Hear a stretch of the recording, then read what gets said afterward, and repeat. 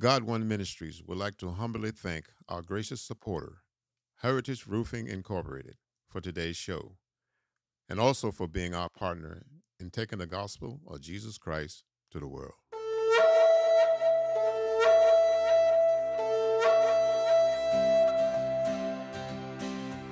Welcome to the Apostles' Call. We're coming to you today from Ephesians 4. He gave some apostles, and some prophets, and some evangelists, some pastors and teachers, for the perfecting of the saints, for the work of the ministry, for the edifying of the body of Christ, till we all come in the unity of the faith and of the knowledge of the Son of God, unto a perfect man, unto the measure of the stature of the fullness of Christ. Friends, family, and partners, join us now as we journey into the Word of God.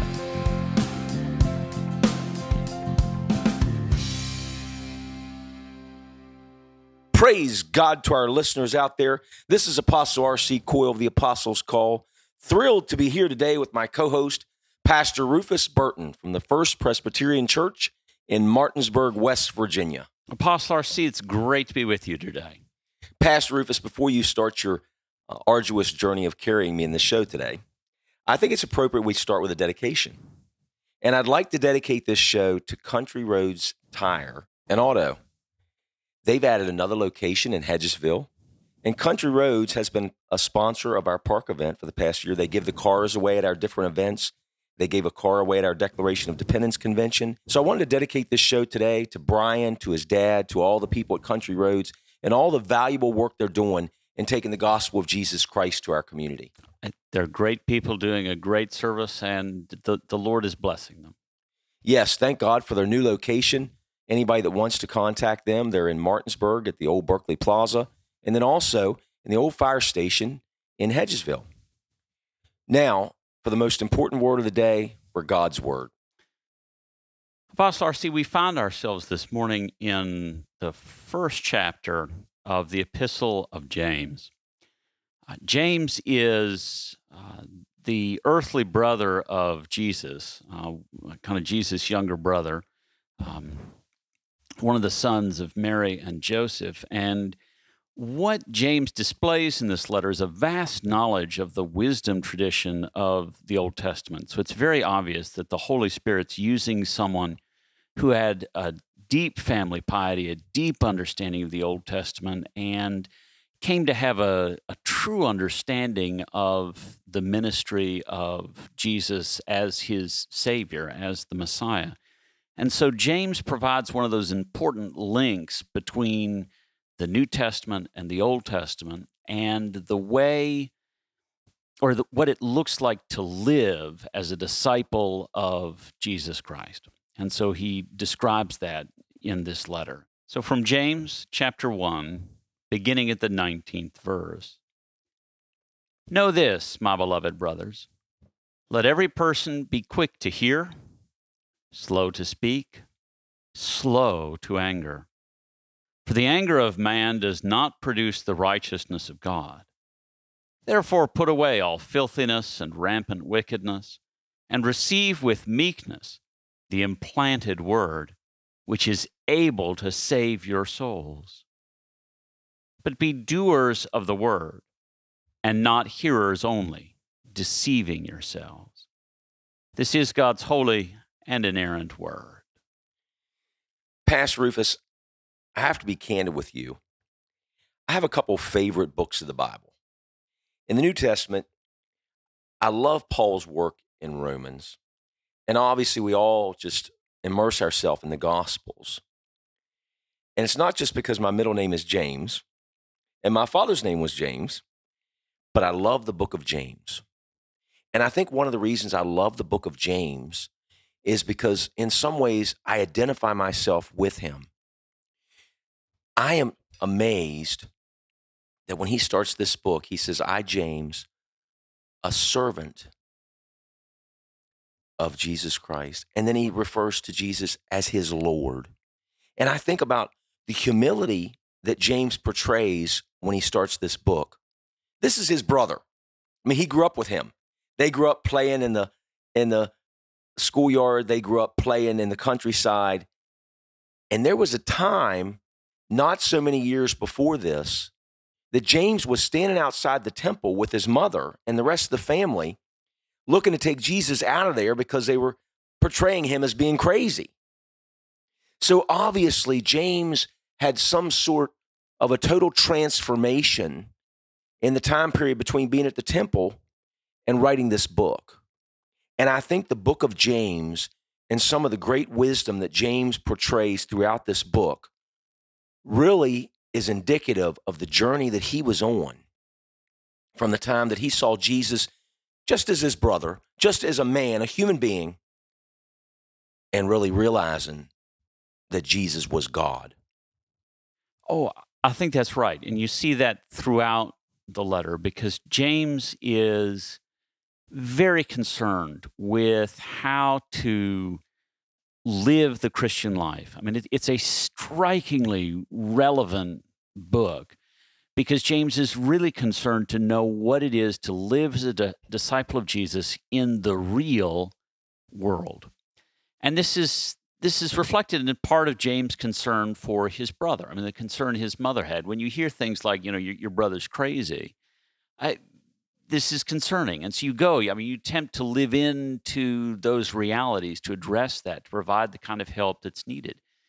What James, what Mary, what the rest of the family ultimately realize is that he's the Messiah. He is the Lord. He's the one promised in Isaiah.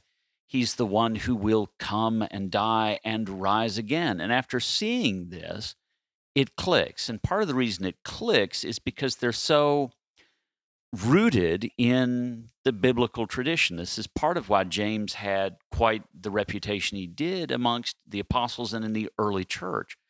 Because here's someone who knows his Bible well and strives to lead others into living the Christian life, what it is to be obedient to the Word of God and what that looks like. And that's some of the power and the striking relevance of this epistle and why we continue to learn from it today, because the Holy Spirit, just having inspired this, continues to teach us. I remember in a Bible study I was teaching years ago, there was a guy in the Bible study that was very affluent in the scriptures. He was a very passionate man about the Bible. And I remember when we got to the point in the Bible study where we started covering these scriptures, and when the Lord said through James, "Be doers of the word and not hearers only, deceiving your own selves," this gentleman was so angry that he was ready to leave the Bible study because he, like me, had loved the book of Romans. He loved hearing about grace. He loved hearing about faith. He loved hearing about all of the ingredients that go into the dispensation of grace. But when we got to this book where James starts talking about being doers of the word, that our works should follow our grace, should follow our faith, he wasn't as quick to get on the bandwagon. He wanted off the bus at that point, actually. But what I had to do over the next matter of weeks and months was show him that there's a balance, that when we have faith, that when we live this life of grace that Jesus Christ leads us to, that our works and our actions should follow that. That as we follow Jesus, we should then in turn, at some point, begin to walk like Jesus, begin to talk like Jesus, begin to even take on the very countenance of Jesus. And if that doesn't happen, the chances are we're not really even immersing ourselves in the grace that Jesus has to give us. Oh, I absolutely agree with you. I mean, it's very clear throughout the pages of the New Testament, particularly in Matthew's gospel, just throughout, that although faith is not of works, faith works. Faith in Jesus Christ absolutely transforms lives. And this is the burden of Romans chapter 6. You can't just kind of say, "Oh, I'm clinging to Jesus," and then throw yourself into sin. It's not anything that anybody who understands the grace of God or who's really experienced the grace of God will do. And that's part of James' burden, is that having claimed Jesus Christ, that claim, that grace, the thanksgiving we owe to God for the great redemption he's wrought in our lives, will absolutely transform our lives, and will transform our lives in such a way that we want to live into the revealed will of God. The way James puts it, we'll want to be doers of the word. And doers of the word because we love Jesus Christ, who's teaching us actively to live in this way and not in some other way, but in the way that makes us quick to hear and slow to speak. And James isn't giving us anything new here. He's taking us back to Proverbs, particularly chapter 10. And in taking us to the wisdom tradition of Israel, he's taking us to the wisdom that guided the life of Christ and the wisdom that he is for his people. So this isn't some kind of religious overlay, that gets put as some kind of frosting, if you will, on Christians. We're saved by grace and then kind of dipped in some works and, go on this way. No. If we truly love Jesus Christ, that love will absolutely transform our lives, and it will transform our lives in such a way that we can see and know that our lives are being transformed. And one of the ways we know that our lives are being transformed is because we're quick to hear the word, quick to run to our scriptures, quick to run to good biblical preaching, and slow to speak, meaning that when we encounter people and situations, we'll want to know all about it first. We'll be curious about it, knowing how we can pray and what scriptures might apply to a particular situation before immediately flying off the handle, right? And just speaking what's first into our mind, I just have to say something. That's a very different thing than having something to say. Pastor Rufus, we have a life study group on Tuesday nights at Beth Haven Baptist Church at 6:30. And we are immersing ourselves in the Bible. And our topic really is spiritual warfare. And we haven't got to any sort of casting out demons yet. We haven't even seen any of Satan's little imps running around. What we've been doing is trying to close the doors within ourselves as Christians so that Satan has no foothold. And I can't help think, as you were speaking a couple minutes ago, we're living in a world in which people are fast, almost abound to wrath, to anger. And then immediately their tongue follows, as to where that's exactly the opposite of what James is talking about. It's a bedrock principle, I think a foundational principle within the words that he speaks, that we as Christians learn how to be Christ-like, learn how to walk away from the human spirit and walk into the Spirit of God. And as he's talking there, I like what he says and how he outlines this. And I want to ask you a question in a minute. But as he starts there, he says, let's be swift to hear. As I was teaching the other night, I was thinking about being swift.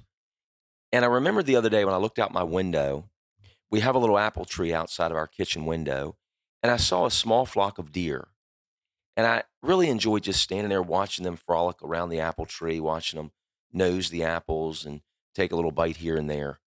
But as soon as they caught wind of me, they were swift to bound out of our yard. And it was amazing to watch them, to watch the fluent move of their bodies and how swift they were to go out of sight immediately. And I remember thinking to myself, why can't I be like that when it comes to hearing someone else and what they're attempting to say to me and to the world because they have a need to be heard?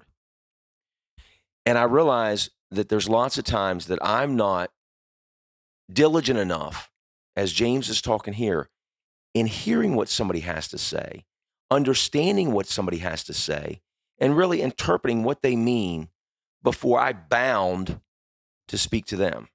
And then ultimately, as we all do at times, even be angry over what might have been said. How do we turn this around? And the question I want to ask you too is, what exactly is James saying when he puts those in a specific order? I think, or my hunch is that what's behind James' order is the order that's given these things in the Old Testament. And this is the importance of verse 22 in terms of not being deceived. I mean, so that we don't deceive ourselves. And so, in the Old Testament, one of the things that's clear is that Israel is addressed first by God. And so part of being quick to hear is being quick to hear the word of the Lord. And slow to speak, it comes from that. And, when the Lord addresses us, he addresses us seriously. And this is part of what Joshua does, is reminds us of the seriousness of what it is to be addressed by the Lord. And that we need to think about our response to God, and certainly slow in our anger towards the Lord, because this doesn't lead to righteousness. This leads to rebellion. And so that pattern of being quick to hear is the pattern of wisely engaging the world, wisely knowing that the second table of the law, right, the fifth, the 5th, 6th, 7th, 8th, 9th, and 10th commandments are all tied. And part of what is required in the 9th commandment is that ability to hear. And if you aren't quick to hear, if you're slow to it, then you're very quick to rush to judgment, and which means that you're kind of very quick to run afoul of the 5th and 6th commandments just right then, because our snap judgment is to anger. And you see that, I think, in our own day and age in terms of the instant communications that we have. Something comes up on your Twitter feed, and you've just absolutely got to respond to that. You've absolutely got to respond to that right now. And right now's emotion generally is furious anger. Well, lots of folks have lots of cause to regret lots of things that they put into their social media feed, because it's not really a venue set up where you can be quick to hear and slow to speak. It's absolutely a venue set up to be quick to anger. And so what James is tapping us into is that godly wisdom tradition of realizing that one needs to be quick to hear and slow to speak. And you see that particularly in the life of Jesus, who's always quick to hear, who's always probing the lives of those around him, and who is always extremely slow to anger. And that's part of why we so appreciate his word in our lives, because we know that the Lord Jesus has heard us. And so when he speaks into our lives, he doesn't speak from a place of anger. He speaks from a place of wisdom and love. And how's that not a behavior that we wouldn't want to emulate, particularly as those who claim him as Lord and Messiah?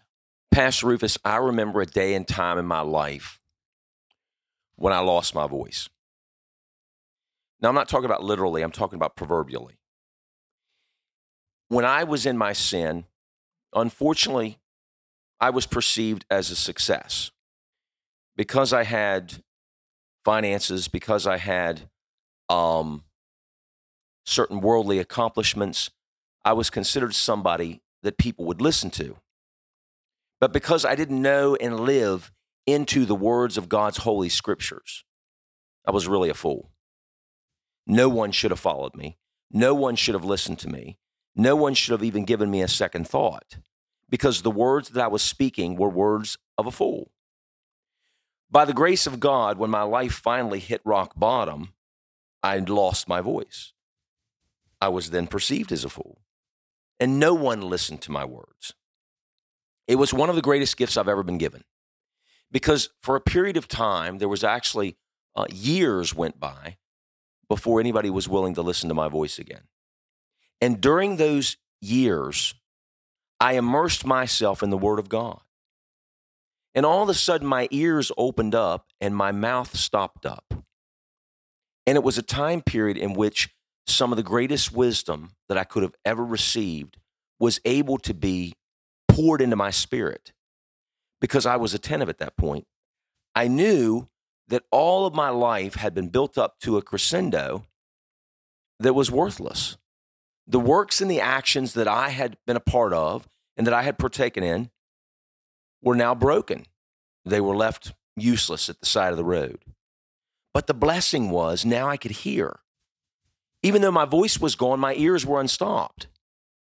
And as I started listening to the words of God, to the words of Jesus, as I started walking with Jesus hand in hand, I started seeing the value in being swift to hear.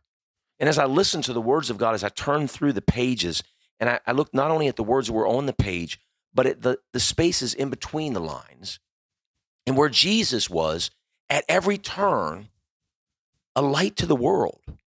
I started seeing how I could somehow be changed, be transformed. Somehow all of these broken parts and pieces that were left at the side of the road called my life could somehow all be swooped up by God and be transformed into something that could be used.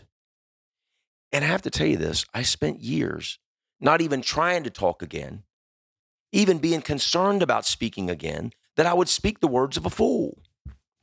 But then ultimately I got my voice back. And as I started getting my voice back, all of a sudden I realized there were words now coming out of my mouth that made sense. There were words coming out of my mouth now that were healing words. Now my mouth was speaking life and not death. And the people around me were being blessed, not cursed. But that all came from that period of time in which I had no voice. And I believe that in the world today, that we've got to find a place, we've got to find a prayer closet, we've got to find a safe zone, we've got to find a place in a recliner somewhere within the confines of our world and lay back and start hearing the words God speaks so that when people speak and we're expected to respond and reply back, that we can give them the words of a holy Jesus, the words of the inerrant and infallible Word of God, instead of giving them the words like I did years ago of a fool.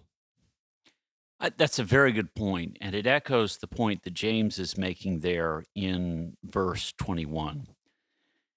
You know, when he says, therefore, put away all filthiness, the image in the Greek is stripping off dirty clothes. It is taking off,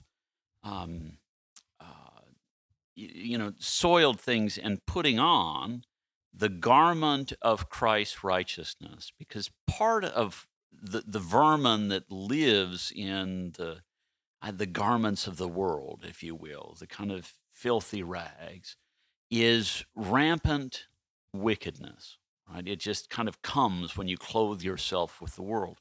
But when you take that off, which is James' encouragement, which you've talked about as that time when you were made silent, became a fool, and then very intentionally put away the garments of the world to receive then with meekness the implanted word. And that's the important point here, the thing that our listeners really should notice, is that the word needs to be implanted, which means that it must be lovingly sown. And some of that's the importance of Bible study, some of that's the importance of prayer, some of that is the importance of being present to godly preaching, because that's how the word is implanted and nourished.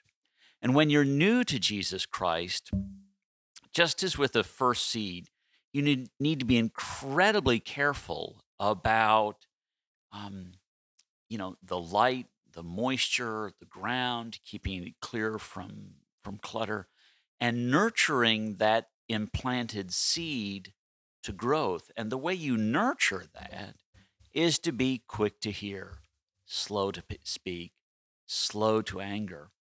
And it's that implanted word that then saves our souls, because the word of the Lord will dwell richly in us. And that's the entire point, I think, to get that word to grow in us. And we've all had that experience of being smacked upside the head by the word of God. And that's great, but it only does us lasting good if we allow that word to dwell richly in us. And the only way it dwells richly in us is if we can find a way to nurture that word in us, to find that recliner, to find that quiet space, to find that place where we're able to actually allow that word to be nurtured and nourished, which may even mean, you've got to put your phone outside your immediate view. You've got to take it off your hip, out of your pocket, and find a way to listen to that still small voice of God. So if you're out there listening today, find that quiet place. And if your world is rumbling and roaring like a volcano, if the earthquake is coming up from below the ground, we're asking you today, take a time out. Take time away from the thunder and the roar of the world and all that it has to offer. And if you feel that unction, if you feel the hairs on the back of your neck standing up, because you have a burning desire within your heart to hear the words that can change your life and transform your destiny, we're asking you today, say, yes, Jesus. I want a new day. I want a new way. I want to stop speaking. I want to stop wrath within my life and within my consciousness, within my family, within my world. I want to give you a chance, Lord. Please come into my heart. I make you my Savior. Make me new. Transform me. Pour the words into me that are the words of life, that I may pour into others, that my life may change in a way it never could have changed without you. In Jesus' name, amen. In business, you've got enough issues hanging over your head. Worrying about your roof shouldn't be one of them. So Heritage Roofing has you covered. Whether it's putting a new roof on right or properly inspecting and upkeeping your existing one, we know your roof from top to bottom. Did you know 1 out of 3 roofs never reach their life expectancy? And almost half of all premature roofing failures are due to poor workmanship. That's why periodic inspections and routine maintenance can increase the life of any roof system by up to 50%. We take photos before we start and after we're finished. It's like bringing the roof to you. Heritage also offers complete inspections of our work before, during, and after the project. Even if we didn't put the roof on, we're happy to do your inspection. Our job is to make sure your roof does its job. Heritage roofers, inspectors, and estimators are up to date before we ever go up on your roof. We take classes on the latest safety codes. We earn certifications. We understand the latest technology. And we know whether manufacturers' warranties are available for your roof. Our lead inspector is one of only a few hundred registered roof consultants in the entire country. And our master technicians have been recognized with 3 national awards. Heritage Roofing is trusted throughout the 4-state area for all types of commercial roof installation and repair. From corporate and industrial to government agencies, boards of education, financial institutions, healthcare facilities, places of worship, and more. For prompt, reliable, high-quality repairs, Heritage Roofing has raised the standard. We exceed the commercial service industry standard, and we've earned our reputation as service industry leaders. Your business has to keep its eye on the bottom line. So when it comes to your roof, put us on top of it. Heritage Roofing.